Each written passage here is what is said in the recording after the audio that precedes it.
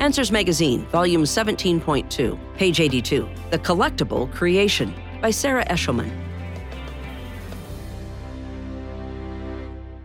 Leaves, flowers, rocks, shells, wood, fossils, pine cones, sea glass, driftwood, acorns, bones.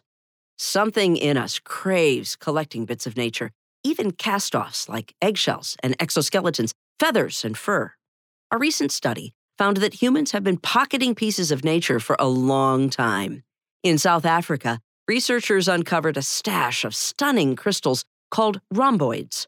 The crystals, which didn't originate at the ancient site, must have been carried there, most likely for ornamental purposes. In short, someone liked to collect pretty rocks. That makes perfect sense to me. Sometimes more than mere beauty inspires our nature nabbing. We collect what we don't want to forget. A bouquet of speckled guinea fowl feathers fills a vase in my living room. Shells and driftwood from the Pacific Northwest adorn my plant wall.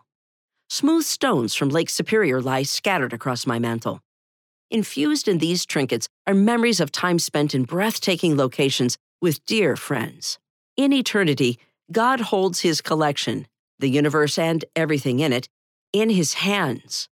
Perhaps musing over memories of the perfect beauty that was, the broken beauty that is, the restored beauty that will be. We are mere curators of his collection, pocketing pebbles, pressing leaves, plucking flowers, mesmerized by these mere shadows of the magnificence to come in the new heavens and earth.